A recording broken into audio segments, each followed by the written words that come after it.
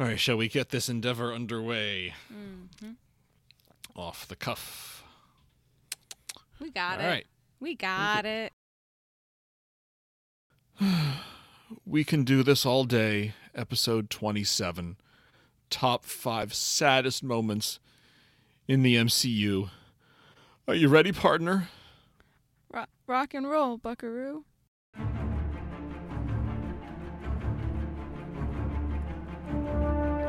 Hi, this is Mark. And this is Emily. And we can do this all day. A podcast where we review all the movies in the Marvel Cinematic Universe. We'll go through each film in the MCU chronologically and discuss our overall impressions, things we liked, things we didn't like, and everything in between. We hope you'll tune in and stay with us till the end of the line. And welcome to the show, everybody. My name is Mark Villa. As always, I'm joined by my fantastic co-host, Emily Griswold. Good evening, Emily. Hola. Haven't seen you in a while. It's been a minute. That seems to be kind of the... It's been a minute for us. It's probably not been a minute for them. No, we're actually recording this a day after we dropped the Endgame Part 2? 2N2 game? 2N2 game. So it doesn't feel like a lot for us. But well, and they got Endgame Part 1 2 weeks before that. That's the fastest turnaround we've ever had. So hopefully y'all have been indulging in We Can Do This All Day Endgame goodness while to pay you back for your patience over all this time. But yeah, we've been kind of busy. I mean, I haven't seen you in person in a little while. I haven't visually seen you in a while because I know you got stuff going on. You were away, and I've been busy with work. And welcome to fall in the nation's capital. Welcome to fall pretty much anywhere, I guess. Yeah, hopefully it's not winter by the time this comes out.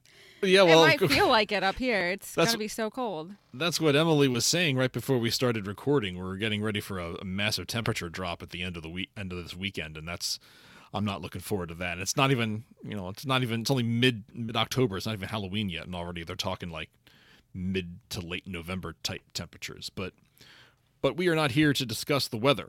We are here to discuss the MCU, and we figured, we've been so busy and so tired, and we just finished our review of Endgame, this massive epic two-parter. We thought we would just take a break and do what we often do whenever we feel like taking a break from the usual thing on this podcast. We do a top 5 episode, which I enjoy doing. It's been a little while since we've done one of these. What was our last top 5? I think it was top 5. Was it character? I think it might have actually been characters. I have it in my little... middle of last year. It was definitely last year. Because we've done top 5 moments overall. That might have been the very first top 5 that we did. I think it was top characters. 5 moments. Well, our very first top 5 was top 5 movies. True. That's true. That's true. But okay, it has so been a minute. Yeah. I think it was top 5. It might have been top 5 characters. Sometime it was actually a little over a year. I think it was in August. It was right before your mouth went to hell. Oh right, yeah. Not to dredge up teeth that are never coming back. Not to dredge up, make you relive past trauma again. But anyway, we decided we would do another top 5 list for this show, and we picked the top 5 saddest moments in the Marvel Cinematic Universe. Because, there are actually, especially now that I've been sort of doing my research preparing for this show, there are quite a few sad moments. There's a lot of teary-eyed stuff going on in the MCU, especially Phase 4. Spoiler alert, as we do for all these top 5 shows, we will inevitably be talking about stuff that we have not reviewed yet. Most of my top 5 is stuff we haven't talked about yet. Yeah, I'm thinking 1, 2, 3. Yeah, 4 3 of my mine. 3 of my 5 are from things in Phase 4. I'm gonna guess that you and I picked at least one thing in common. I guarantee that we have at least one in common. So. Probably, yeah. And you should everyone already, if you've been listening to the show, you already know what my number 1 is. So that's not a big secret. We do have, even though we're not reviewing a film or a TV show today, we still do have some MCU news, and a fair amount of it. Let's fire up the ticker tape machine. Let's get the bad news out of the way first. I know they usually say good news first, but I kind of want to get the bad news out of the way.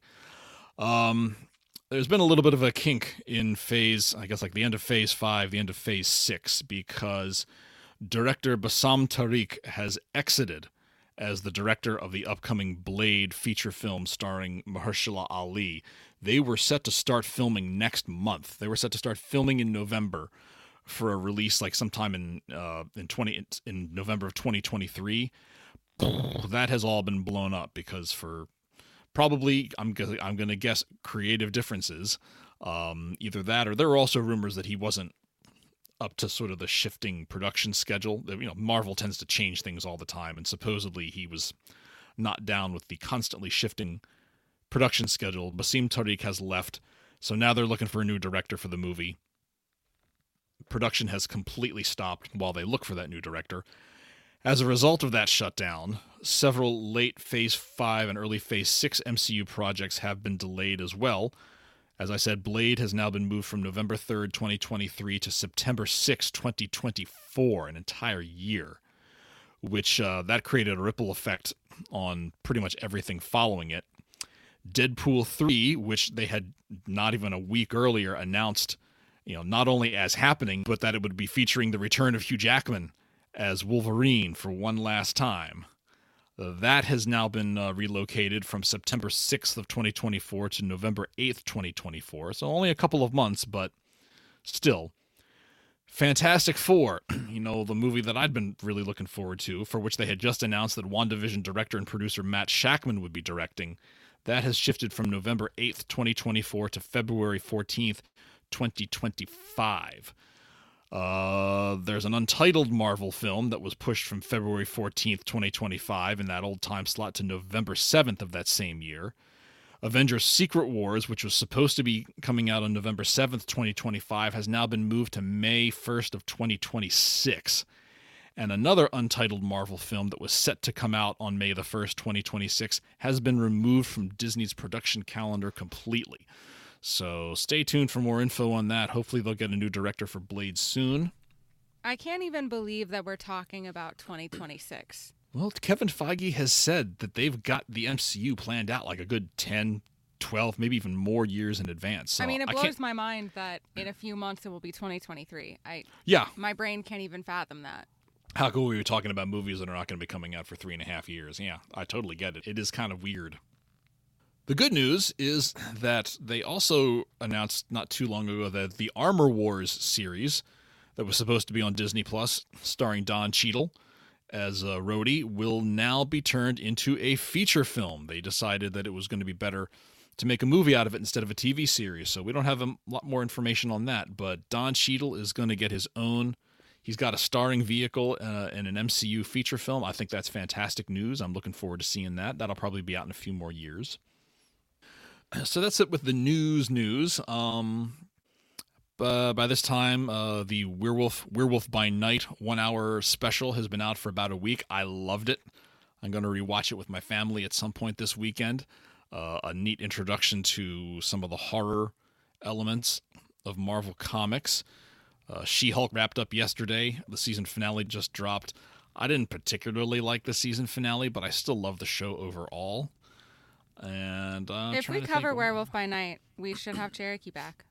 We should totally have Cherokee back. I like that. I think I remember the last time we had her on, she was talking about Werewolf by Night and the fact that it was going to come out. I think that's a great idea. Cherokee, I know you're listening. Book your calendars for, God, I don't know when the heck we would get around to it. It'll probably be a year from now, if not more. But I really enjoyed that. So we will definitely be talking about that at some point in the future. I guess the next thing we're all gearing up for is Black Panther: Wakanda Forever, coming out in theaters in the U.S. on November 11th. So, top 5 saddest moments in the MCU. So, in case you've not tuned into one of our top 5 shows before or have forgotten, Emily and I are each going to count down our top 5 saddest moments in the MCU thus far, and they can be any moment at all from any of the MCU films or TV shows up through, Thor: Love and Thunder on the film side and She-Hulk, inclusive of Werewolf by Night if you wanted to, on the TV side. Is it inclusive of... No, it's not. It's not? No, it's not. Not inclusive of what, though? It's you not. You don't even know what I was going to say. I totally know what you're going to say. Because... Is it inclusive of Venom? It is not inclusive of Enumve. I'm going to use Pig Latin because Nimva. Wait. Enumve because Namev. Disney does not have an agreement with Sony over. Okay, but isn't that the problem with Spider-Man? They have they have a deal to do the Spider-Man stuff. They don't have a deal to do anything else. That's why, like Morbius. Okay. Morbius doesn't count. Morbius. Enumve doesn't count. Sorry. Unfortunately, Into the Spider-Verse does not count. I wish it did, but it doesn't. Oh man, I wish that counted. I think Across the Spider-Verse Part 1 comes out, I think, next month also. I have to double check that, but that's exciting too. That's another thing to look forward to. So, it was always my intention for us to rank these so that number 5 is the least favorite of the 5 and number 1 is the most favorite. But Emily, of course, doesn't do that, so she'll put hers in whatever order she wants to. I intend to do a proper countdown myself. As always, we've kept our choices a secret from each other.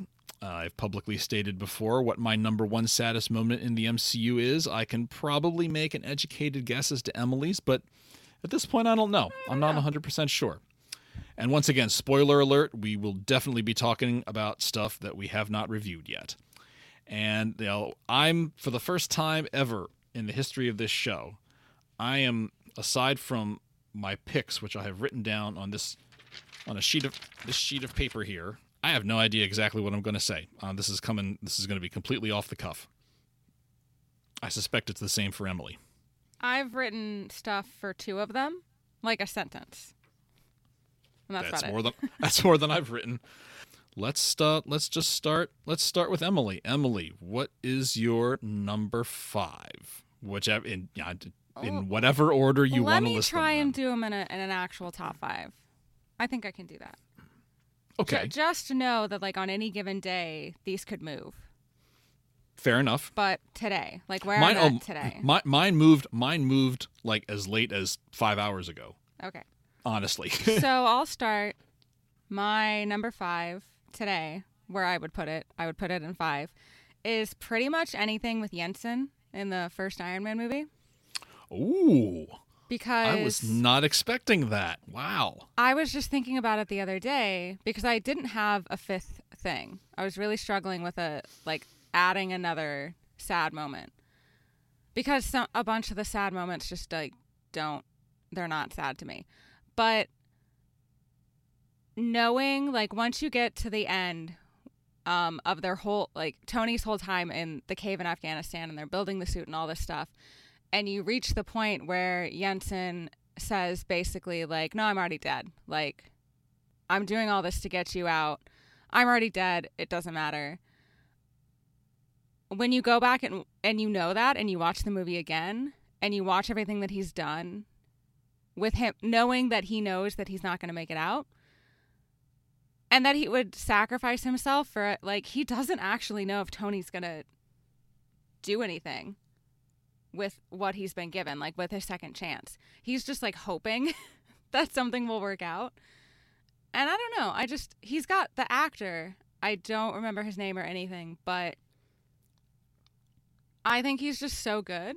Like a really subdued but really powerful performance, especially knowing that he's going to die at the end of it, for someone who, they have interacted with each other in the past and Tony basically blew him off. And because they were both in Switzerland or something at a convention and Tony was drunk and partying, and so they had interacted with each other before, but for Jensen to still, like, trust him, I guess. I don't know. I'm pulling up the IMDb. The actor's name because we talked about this in our review. I'm sure we talked about it then too. Oh, yeah. Sean Tube. That's a fantastic pick. And I'm thinking about what you said. You could argue that Jensen was probably the first. He was probably the first person ever in the MCU to either tacitly or implicitly or just somehow intuit that maybe Tony could be more than he was. And that's pretty important. I mean, seeing because we all, it's pretty obvious, how important Tony Stark is to the MCU.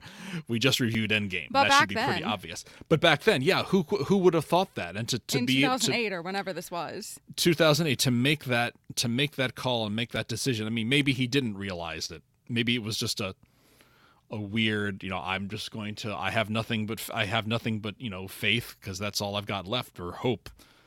But what a universe-altering decision to help him out.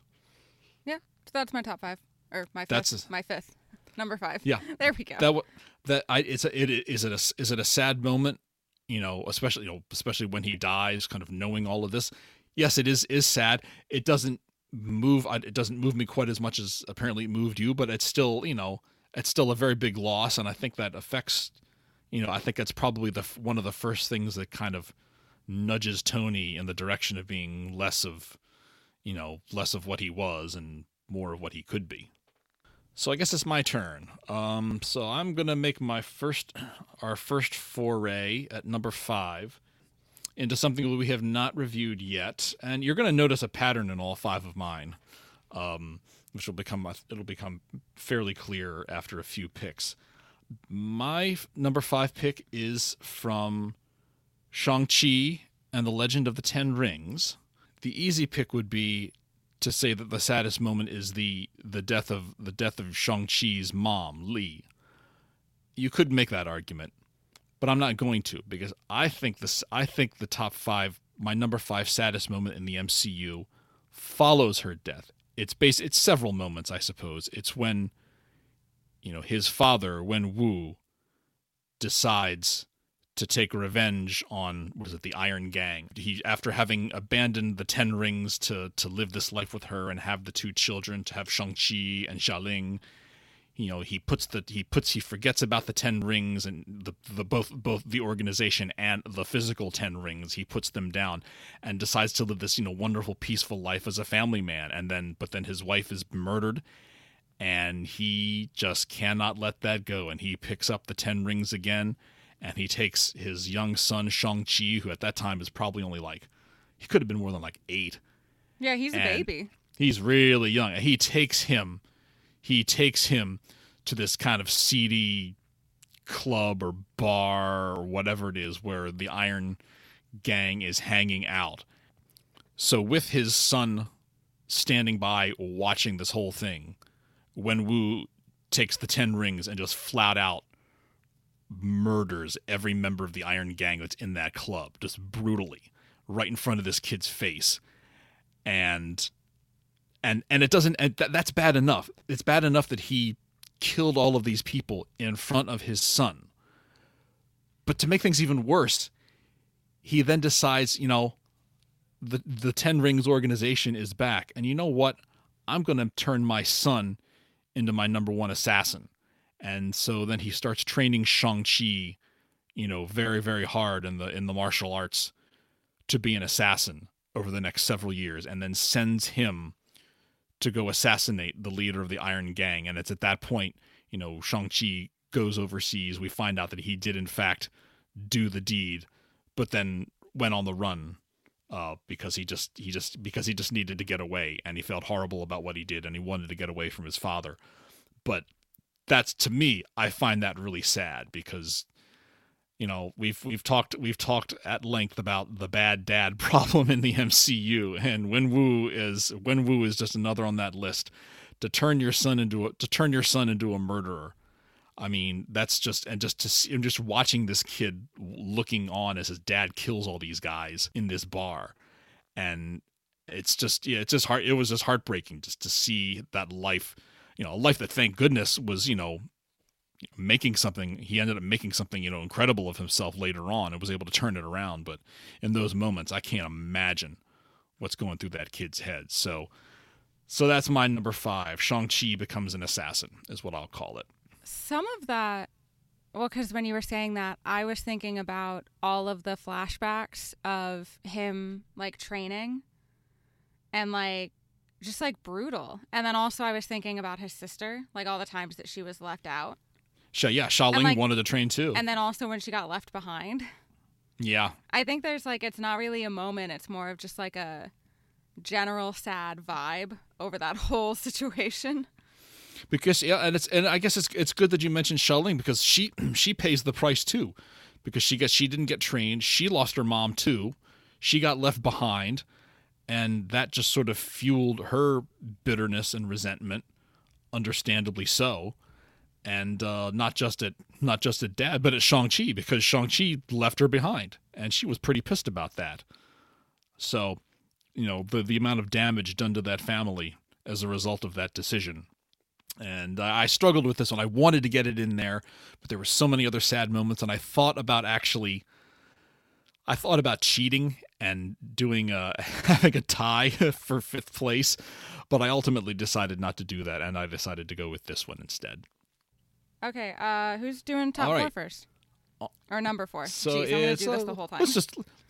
Let's just go back and forth. Emily, what is your number 4? So, today, I think my number 4 would be from the Loki series. It's in the first episode, and it's sort of in 2 parts.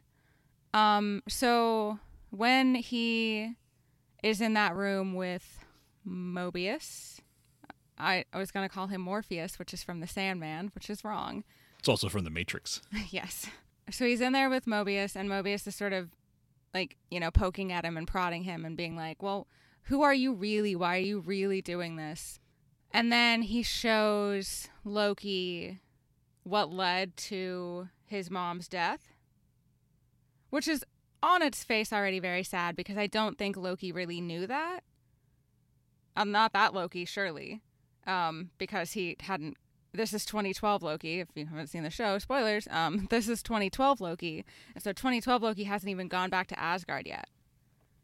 So he is fully unaware that he is going to be responsible for his mom's death. And then there's a whole bunch of stuff where Loki escapes, and then he's sort of messing around with everybody, and then he finds his way back to that room that he was with Mobius in, and he finds the remote, and he keeps watching. Yep. And he sees his own death. Mm-hmm. And his face, like, Tom Hiddleston doesn't really have like a... He's not really like a ya boy to me. But there's something about his face then when he sees his own death. And I think what gets me, that I didn't even really think about it until I was watching this again and I was reading some comments, he doesn't know if Thor survived. Because the video cuts out when he dies. So he doesn't know if Thor survives the interaction with Thanos or not. Mm-hmm. And I think for all of Loki's, like, burdened with glorious purpose, I'm the best one, me, he does love his brother. And to not know if your brother made it, because at this time, I think he still doesn't quite understand that he is a variant. Like, he doesn't understand that, like, no matter what the actual Loki, like, that's going to happen. And so I think he still thinks, like, oh, well, it won't happen. Like, I can change it. And it's like, no, you can't. Maybe for you because you're a variant, but for, like, the actual Loki, that's how it ends. As far as we know right now. Like, and I think it was that. I think it was seeing that he was the reason his mom died. And then they also showed, like, Odin dying too. Or, like, right before Odin floated off into nothing or whatever. And then to see his own death, which maybe is a little bit self-centered of him, but, like, who really wants to know how they're going to die? Because I don't think I want to know really how I'm going to die. Yeah, I don't. I'm not. I just want to be completely surprised. Yeah, and he looked, I remember the look on he's horrified. Tom Hiddleston's a great actor, and he made the most accurate and perfect portrayal of a person like Loki seeing their own death. Yeah, and it's kind of, I mean, it's been a little while since I've seen that episode, but I think I remember enough of it to be able to say, it's just a side of Loki that we might never have thought we had seen, especially 2012 Loki, because it's like he's in total shock in that one, and it would probably take something of that level, i.e., watching your own death, to make him react the way that he did. And it is, and of course the bit with the bit with, him not realizing until that moment that he directly or indirectly caused Freya's death. Pretty sad. Very sad indeed. All right, what's your number 4? My number 4, going back to phase 3. So I'm guessing since you did the Iron Man one at number 5, everything else for you here on out is like phase 4, isn't it? It's all new, isn't it? It is. Okay. All right. Well, my number 4 is from Black Panther, and it's the death of N'Jobu and the subsequent abandonment of Eric Killmonger. Oh, that is pretty sad. Very sad. Sadder than any other, death in the film as far as I'm concerned, because, so we know that N'Jobu, was a war dog sent to America on a mission by then, King T'Chaka, and he fell in love with an American woman, and they had Eric Killmonger, and he became very sympathetic to a lot of causes and felt that, black peoples around the world were unable to rise up and resist their oppressors because they didn't have the tools and the weapons to do so, and that's why he got some of that vibranium that Ulysses Klaue had and was using it to try to free peoples around the world. And of course, we know that young Zuri was also placed there in Oakland to keep an eye on him. And then when King T'Chaka comes to confront N'Jobu about this stolen vibranium, N'Jobu, unfortunately, he pulls the gun on Zuri, if I'm not mistaken. But as a result of that, T'Chaka kills him, and they decide. And we talked about this in our Black Panther review. They decide, what about the boy? And a lot of this is coming from Zuri retelling this to T'Challa in the heart-shaped herb garden. He tells him, well, we needed to maintain the lie, so we left him here. And that single act is what just starts that horrible chain of events that turns this young boy into Eric Killmonger and turns him into the guy who, nearly wreaks havoc and death and destruction upon the earth. And it ruined his childhood. It ruined his life. And it's just really sad, especially when you get to the scene after Killmonger thinks he's killed T'Challa, and he takes the heart-shaped herb and ascends to the throne of Wakanda and becomes the new Black Panther. And he goes to his ancestral he has the vision of his ancestral plane. That apartment in Oakland where he sees his father, and kudos to Michael B. Jordan, who is just such an incredible actor, and he's just sitting there, talking to his father in tears. And it's just, all of that is coming back. All of the pain, all of the, everything that turned him into the man he is at that moment, all stems from that moment that they took his father's life and decided to leave him to fend for himself. Again, parenting. Well, I mean, I don't Are you noticing that bad of a parent? I think it was the other adults around him. No, it was not N'Jobu, but it was, I'm just talking about, the way, okay, maybe not parenting, but the way we treat our children. Right. And yes, King T'Chaka, as we now know, for having perpetrated this lie and having done this, has a pretty big stain on his daddy card too. Right. And I will very, very easily, without hesitation, put him on the same bad dad list as Howard Stark, Odin, Ego. The list Ego's goes on bad, and on yeah. and on. So that's my number 4, the death of N'Jobu and the abandonment of Eric Killmonger. Any comments? No. I mean, I was thinking, I have a really hard time making it moments, even though I know that's what we're doing, because I think that all leads up to his death, which is also pretty sad. Like when T'Challa takes him out to see the sunset or the sunrise, whichever one it is, and T'Challa could save him, but he doesn't want it. Right. He just wanted to see, or I mean, I guess T'Challa thought he would want to see that, and like maybe it would change his mind. Because I think T'Challa is the type of person at least definitely after what happens in Civil War, to be like, I'm going to give him a second chance. Like, let's try it. And he's like, nope, done. And yeah, and Killmonger doesn't even know that. He's just, I think he just assumes that he has to assume he'll just spend the rest of his life in a Wakandan prison if he survives. And he doesn't want to be that. He doesn't want to be a prisoner. He doesn't want to be a slave. That's why, yeah, just dump me in the ocean where my ancestors were when they came over on the ships.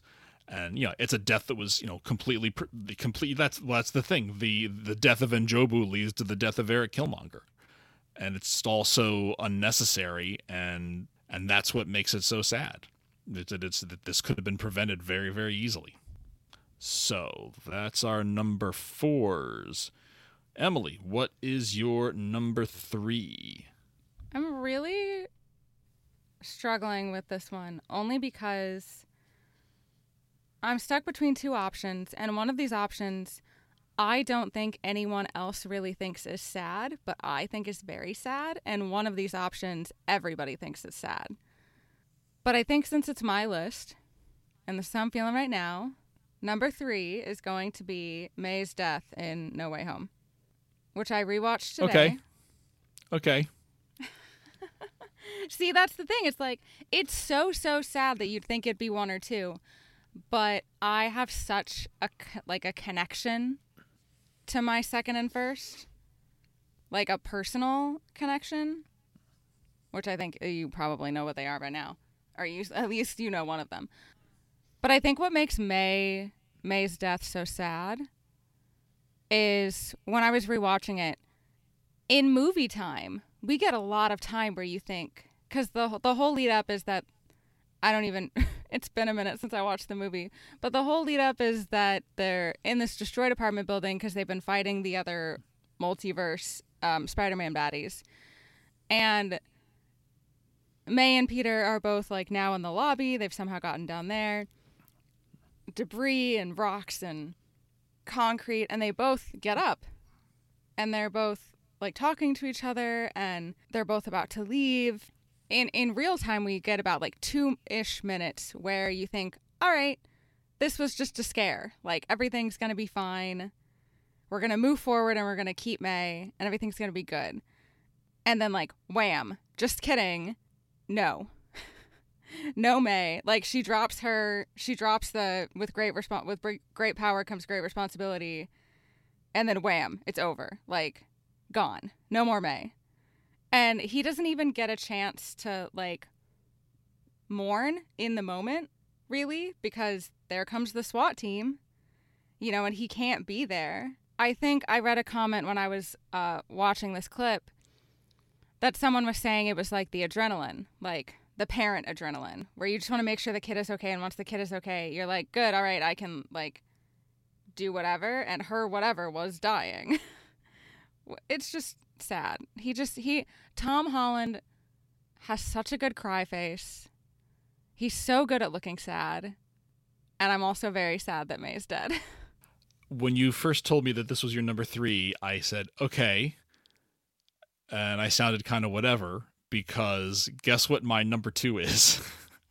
I mean, it has to be on here. I think you can't have this list without that one. I had the feeling this might be the one that we both picked. Obviously, we placed it differently. Yeah, so I'm jumping ahead. The death of Aunt May is my number 2. Well, don't talk about it too much. Yeah, but it's what. Well, here if you have something else to say, go right ahead. No, I don't. This was the one that I wrote stuff about, and it was just the fact that I know that this is like the character, but he never gets a break. Yeah. Never, ever once has that kid ever been given, like, a good thing that lasted. Because even, like, the good things, like, in this movie in particular, like, he gets another chance at MIT, and it's, pretty much wasted because he's got to be busy with this thing. He gets a chance to, like, help these guys, and then it's ruined. He gets all of these chances, and they just keep getting taken away from him. But this is obviously the worst one because it's May. Well, she's his rock. Right. He's had all these bad things happen to him, And up to this point, I mean, we assume his parents are dead.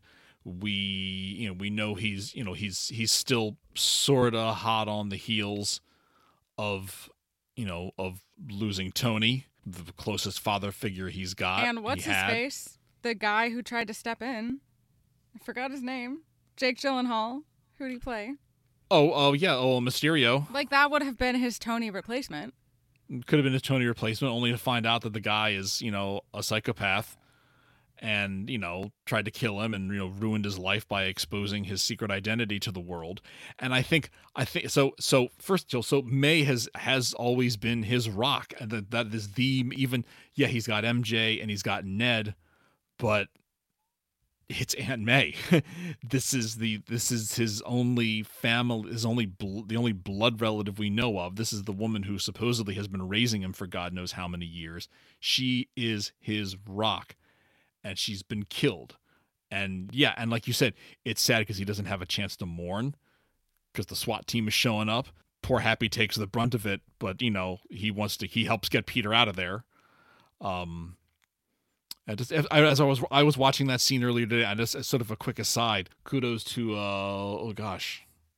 who plays Happy Hogan? I can't believe who directed the first two Iron Man movies. Jon Favreau. Jon Favreau, yeah, Jon Favreau. Kudos to Jon Favreau when he pulls up in the SUV and looks in the lobby. He just takes one look. He sees Peter leaning over May, and he knows immediately what's happened. And just the look on his, you can see the blood just drain out of his face. He doesn't say anything. And it's a great little it's a great a really good little thing that Jon Favreau did that I think made a big impact and really I think helps that scene quite a bit.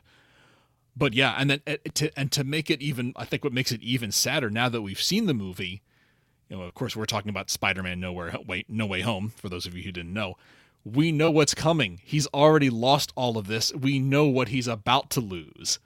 We know that because of everything that's happened, everyone is going to he's going to ask Doctor Strange to do something that's going to make everyone in the world forget about him, including the only two people he's got left. Well, three if you include Happy. The only people he's got left in this world who care about him: Happy, MJ, and Ned. So it makes it even more sad. So he's about to lose even more. Yeah, I mean, if there's like a title for saddest movie, it's probably this one. It's a fantastic movie. It's a great movie, but it is so sad. I can't, and there's a lot of stuff in Phase 4 that I thought has been kind of but Spider-Man No Way Home is fantastic, and I can't wait till we get around to reviewing that. I thought, I was thinking, Aunt May. I remember seeing that, no, they can't do that. They can't do that. And it took me completely by surprise. It probably shouldn't have, but it did.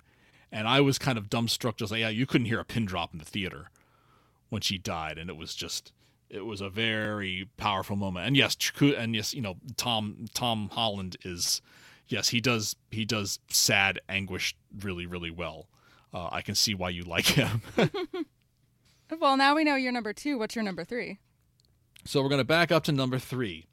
And that's, I'm wondering if this is going to make it all into your top 2. I'm not sure. And this one actually didn't dawn on me until very, very late in the day. This hit me as I was going to bed last night.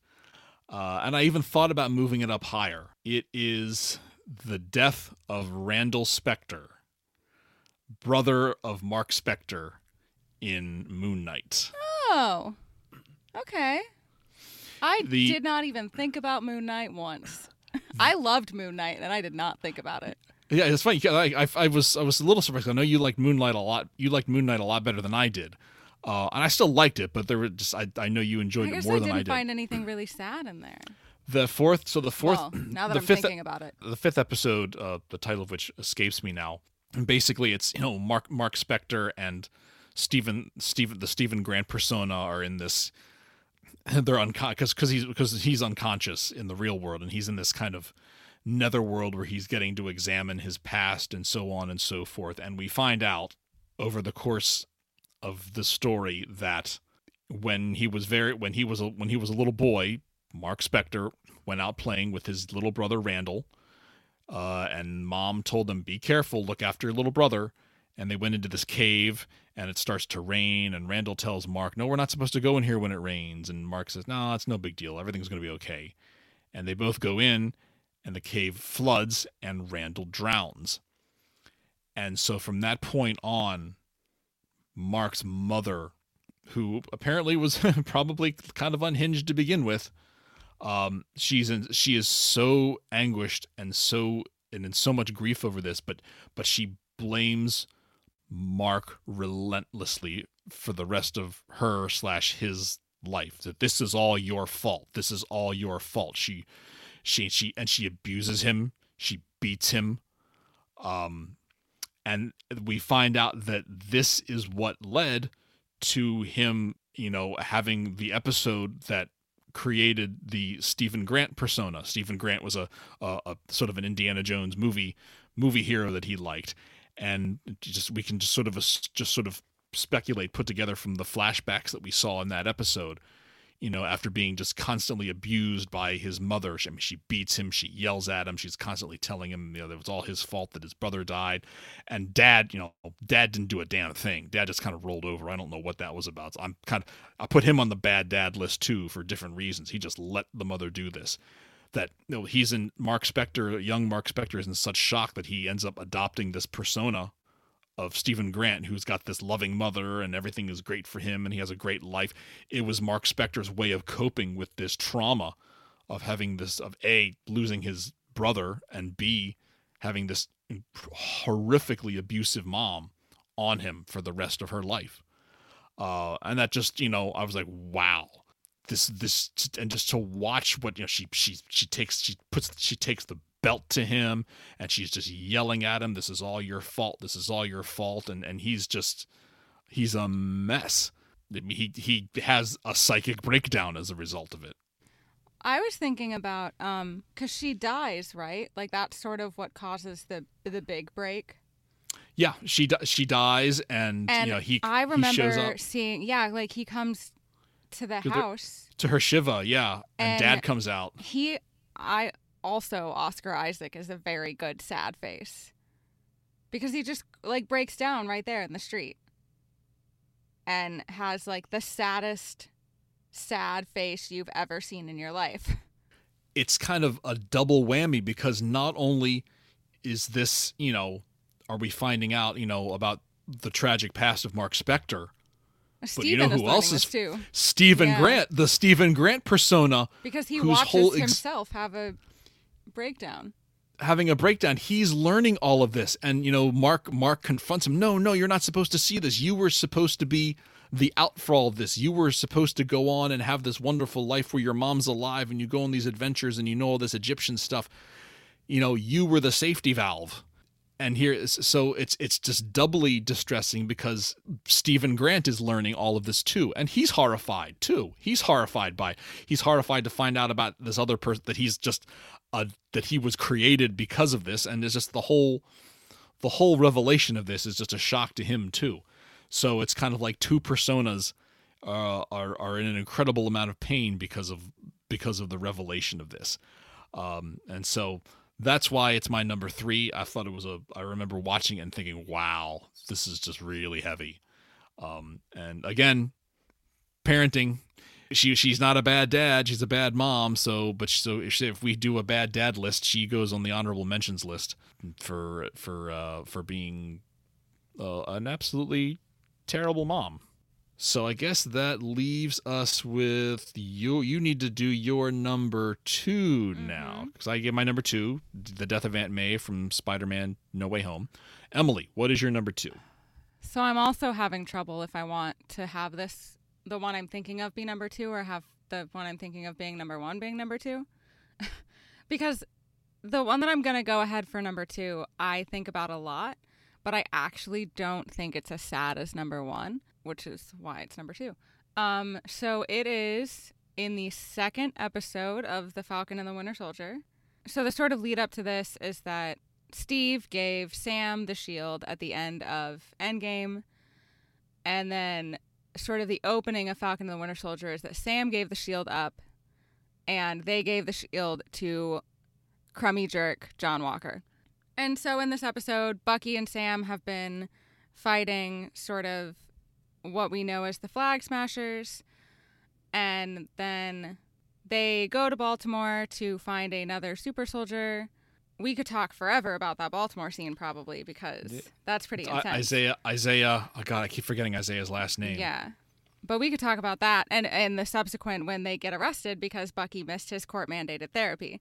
That whole scene, and talk about Baltimore police. So they're doing the therapy, and there's, like, the funny bit where they're, like, soul-gazing and talking about their, like, you know, what is your preferred, like, what do you want? If in a perfect world, what do you want in your relationship with each other? And they're being jerks and blah, blah, blah. And it's like silly and funny. It's like marriage counseling. Yeah. Right? But then Bucky says, like, he's really upset about Sam giving up the shield. And he says, you know, like, Steve gave you that shield for a reason. And if he's wrong about you, then he's wrong about me. And also in the background of this, because isn't it Henry Jackman did the music for the show too? He did indeed. Henry Jackman did the music for Winter Soldier, and you could hear it in the background of when he's saying this. It's sort of a variation on the End of the Line song, which plays in Winter Soldier when Steve is fighting with Bucky in the helicarrier, and Steve, of course, makes the decision to let Bucky just wail on him because he says, like, I'm with you to the end of the line, and then Bucky makes the choice to save Steve. And so they sort of both made the choice to save each other.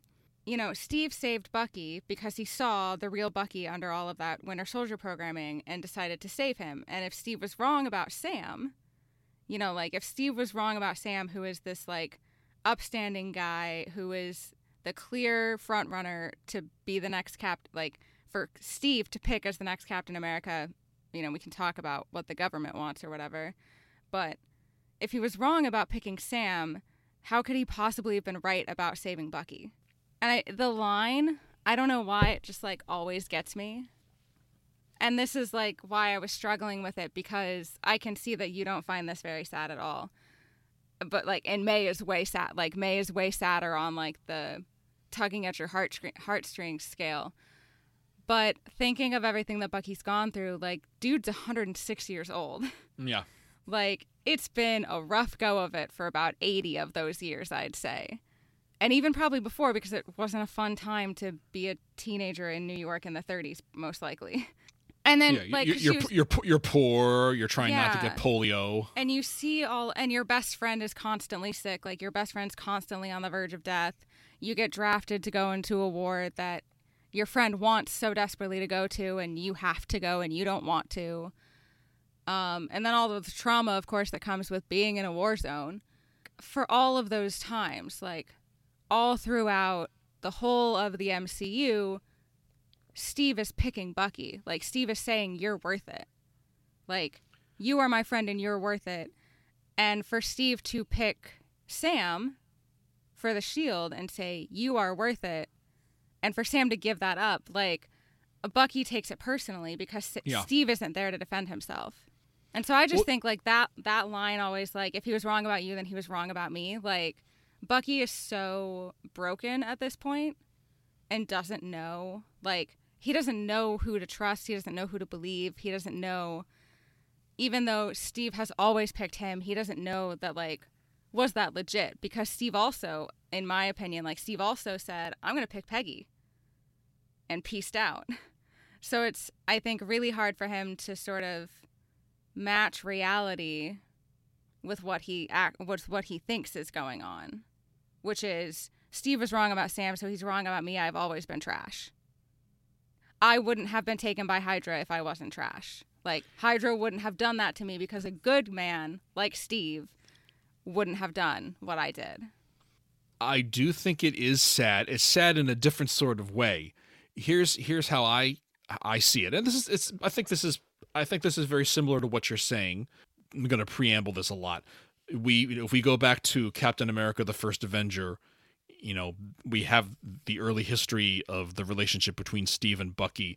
That Bucky was always kind of like the big brother figure there, looking out for Steve, looking out for Steve, looking out for Steve, and then after he becomes Captain America, it's like a big role reversal. and it then becomes Steve looking out for Bucky, Steve looking out for Bucky, and then continues to be like that for, off and on, obviously, for the course of several decades. And I think because, as you say, Bucky was so horrifically broken, the only thing that was kind of buoying his hope that things would be okay, that he could be okay, was Steve's support and that validation. I mean, here's something you and I talk about validation all the time. Steve's validation was just so necessary for him. So it's sad in one way that, yes, because Steve's validation was so important to him, to suddenly have that called into question, or to suddenly see what if Steve was wrong with regard to picking Sam as the new person to wield the shield. Yeah, what does that say about me? So I think what does it say about me?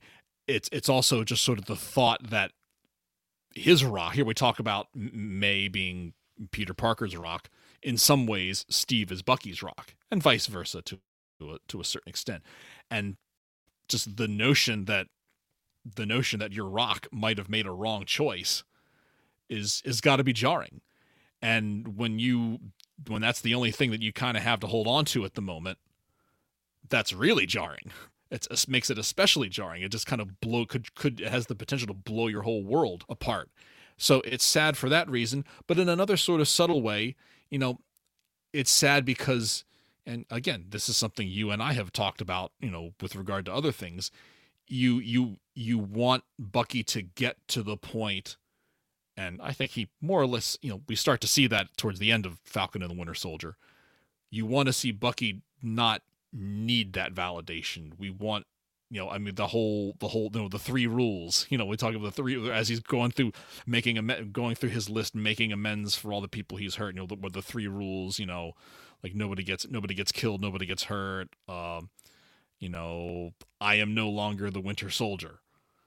You want him to not need someone else's validation. You want Bucky to be able to say, I am James Buchanan Barnes. I am not the Winter Soldier. This is who I am. I'm a good person. I am not that thing that I was for all those decades. So it's also kind of sad because he's not yet at a point where he can shed the need for that validation, and he's still trying to learn how to be his own man again. So I agree. It's sort of an unconventional pick, but I understand why you made it. I like it. Okay, good. So no, and I kind of figured Bucky was going to find his way into this list somehow in some capacity. But that's a good. I started rewatching Falcon and the Winter Soldier the other day. I watched the first episode. It was the first time I'd seen any of the shows. It's the first time I had rewatched any of the shows at all. I might go through it again, or I might just wait till we get around to it. So that's your number two, and we already did my number two. I guess that leaves us with our number ones. Maybe I'll start with my number one, since mine's going to be a little less climactic, because everyone should already know this already, because I've talked about it ad nauseum.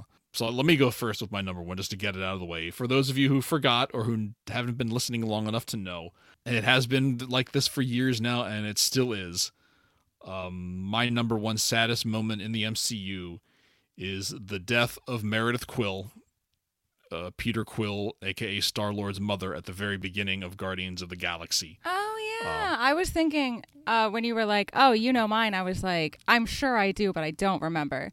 And I was thinking it was going to be something with Stephen Strange, but no, I remember you saying this now. Yeah. That I still have a hard time watching those first 5 or 6 minutes of Guardians of the Galaxy. I mean, he's sitting in this, this young kid. He's probably about, he's like in his early teens at that, like his very early teens. He's kind of like maybe my son's age or a little bit younger, like 10, 11, something like that. And, sitting in this, kind of just dark, depressing hospital with family members who are kind of, not being terribly gentle with you, but they're under a lot of stress too. And, his mom is there. She's clearly dying of cancer. And she dies. You don't know who your dad is or kind of where he is. And she dies in front of him. and it's right there, and he's horrified. He's just really scared by that, and he just runs out of the hospital. Next thing you know, he's being scooped up by Yondu and transported across the galaxy.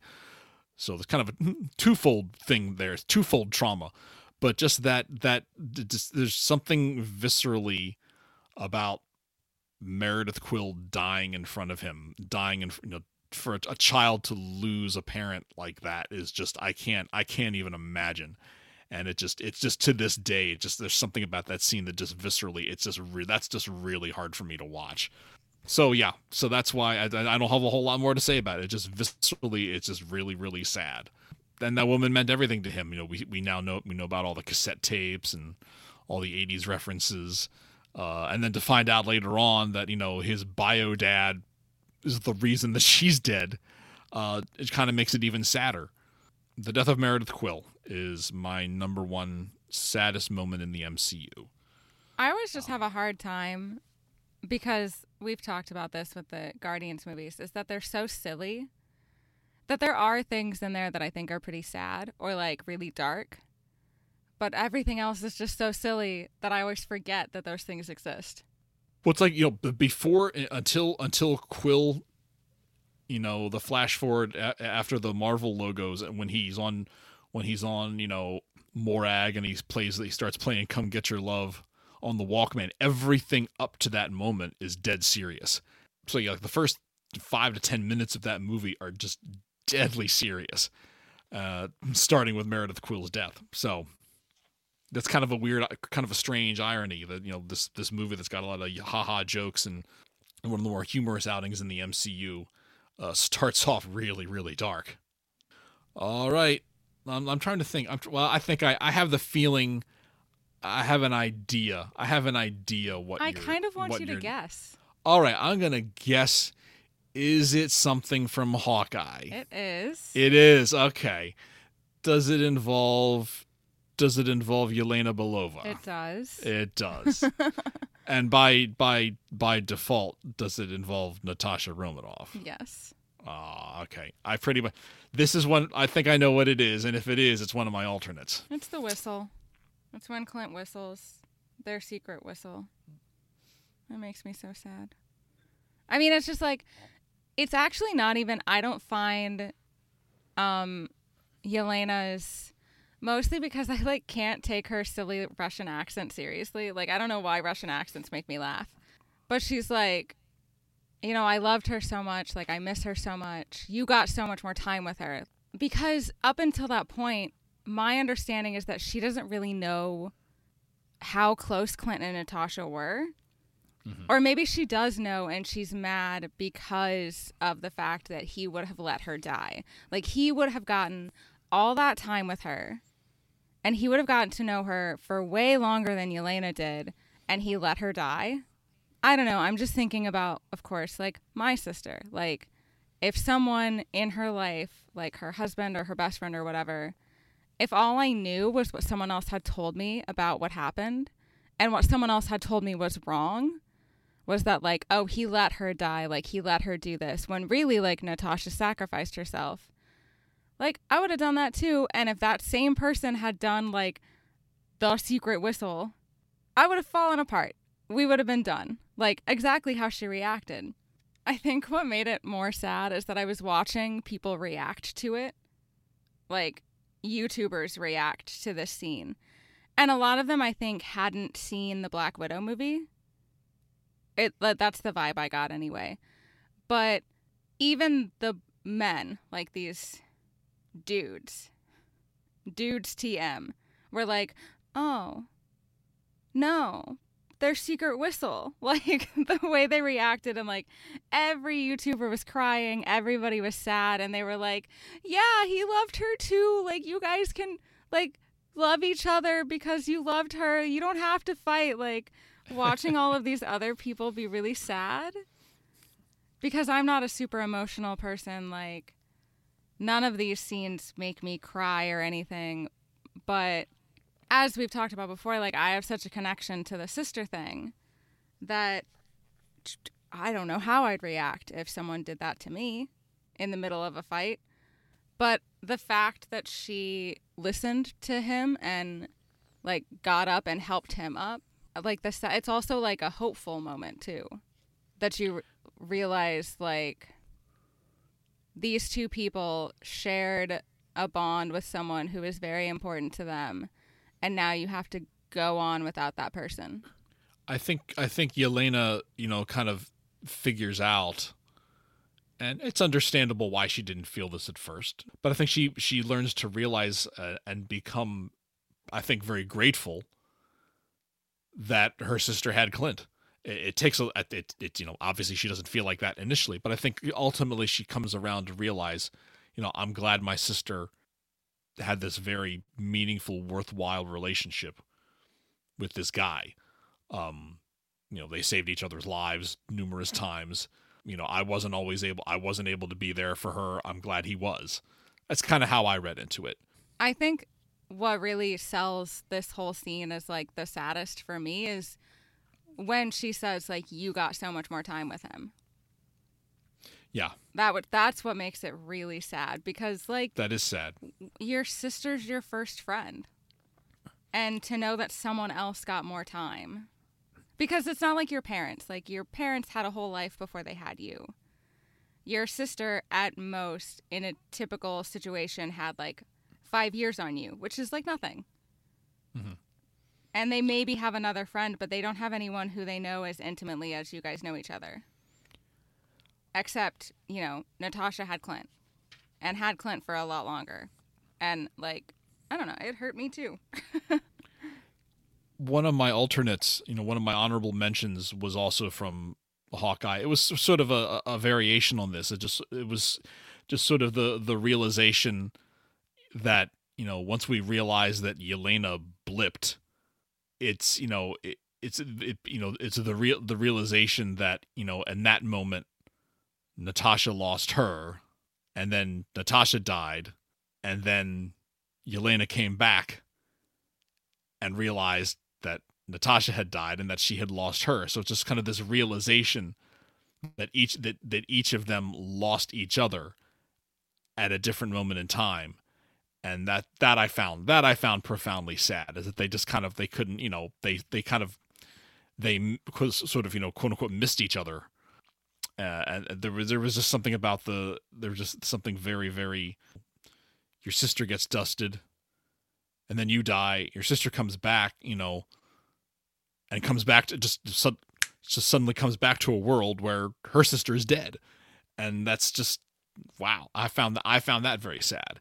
It wasn't quite enough to get into my top 5. I considered it. I actually considered that as part of I was thinking about doing like a 3 or 4-way tie for 5th place, and I thought about putting that there, but I ultimately decided to leave that on my honorable mentions list. I obviously have a list of honorable mentions. I was wondering, did you have any alternates? Because I got a pretty long list, actually. I mean, there's other things that I guess I would consider sad, but all right, I'll tell you what I had. So my honorable mentions for saddest moment in the MCU. You can just read them. Yeah. Yeah. The last episode of WandaVision, where Wanda has to say goodbye. I was just about to make a joke that like, we didn't mention anything from WandaVision, the show that made everyone sad.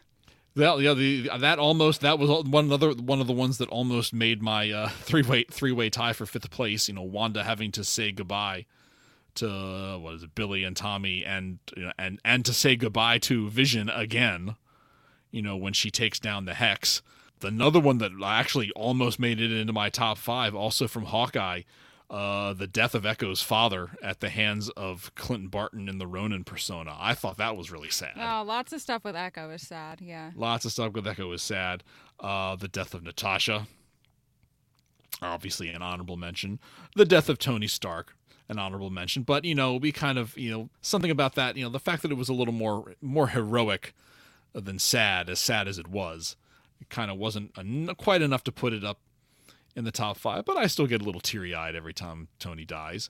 The snap itself, I guess that was more shocking than sad, but I wrote it down anyway. I think more specifically, if I were to pick one, like an honorable mention from the snap in particular, it'd be Peter. Oh, God, yeah. I mean, Like, I don't want to go. Shut that's up, probably on Tom. that's so probably sad. That's probably on everybody's list. I actually put down, this is sort of a bit of a deep cut. Cap's support group in Endgame.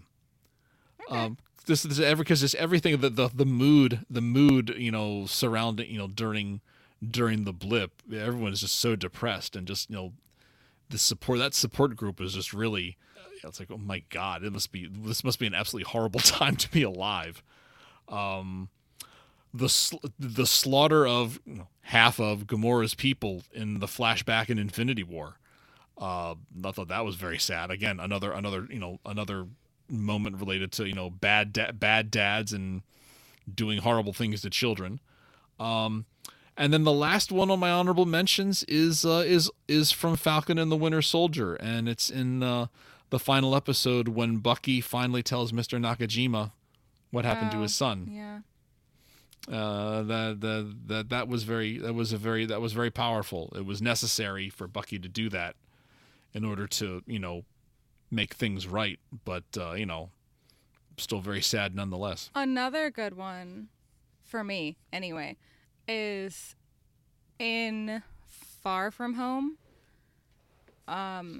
When Peter's sort of putting together the pieces of what's going on with Mysterio. Quentin Beck.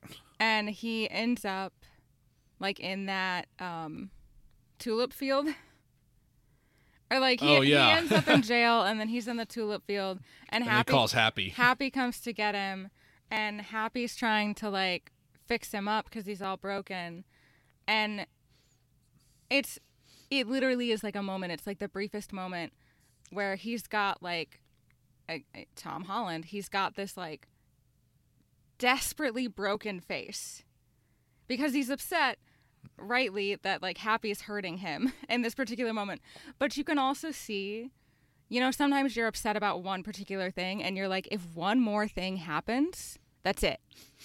Where it's like, and the one more thing that happens is like you drop a fork. The one more thing is like a really dumb thing, but it's like there are so many bad things right now that if one more stupid bad thing happens, I'm gonna fall off the cliff. And like I think that's the face he made, and that face always makes me sad because it's like, yeah, man, I know where you are. And there's Peter Parker for you. There you have it, folks. Our top 5 saddest moments in the MCU. Thank you very much for joining us once again. When we come back, I don't know how long it's going to be, but we come back, we're going to be venturing into unknown territory. We will be starting our first review of Marvel Disney Plus shows, starting with WandaVision Part 1. We haven't quite figured out how big that Part 1 is going to be, but it'll definitely be at least a two-part review of all 9 episodes of WandaVision. So Part 1 it's 9 parts. It's 9 episodes? I forgot. It's 9 episodes. It's 9 episodes, but most of them are short. Right, they're like 20 minutes. The first 8 are like 25 minutes, and then the finale is like 40 or 50 minutes. I'm going to tell y'all right now, you won't like me. I did not like WandaVision. I'm going to lose, if we have any fans, I'm going to lose all of the ones that I had because I don't like that show. Well, I guess we have no way of tracking. We do sort of have it. We'll have to just check the. For those of you listening on Apple Podcasts, we'll start looking for all these. The number of 1-star ratings starts climbing up. I understand why people like it. It's just not for me. There are lots of things about WandaVision that I liked. There are lots of things about WandaVision that I didn't like. So, but we'll get into that. I will try to be. I'm gonna watch it again, of course. So I'm gonna try. So we'll try and have an open mind. Rewatching things does change your perspective sometimes. Even some of my least favorite Marvel films, I'm usually able to come away with a slightly greater appreciation for them after I've seen them again, reviewing them for this show. So we'll see. Who knows? Maybe that'll be the same thing with you in WandaVision. Maybe not. If not, no biggie. But yes, we will get back to y'all with that at some point in the not too distant future. Hopefully it won't be too long. In the meantime, thank you so much for joining us, and stay safe, and we will see you down the road. Take care, everybody. Have a good night.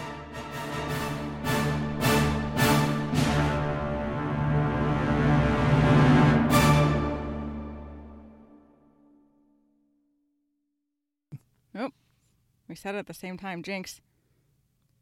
Do I have to get you a Coke now or something? I already got you you like already got 6 me of them. some. I already still I got have you. them. I got you tons of them already. So.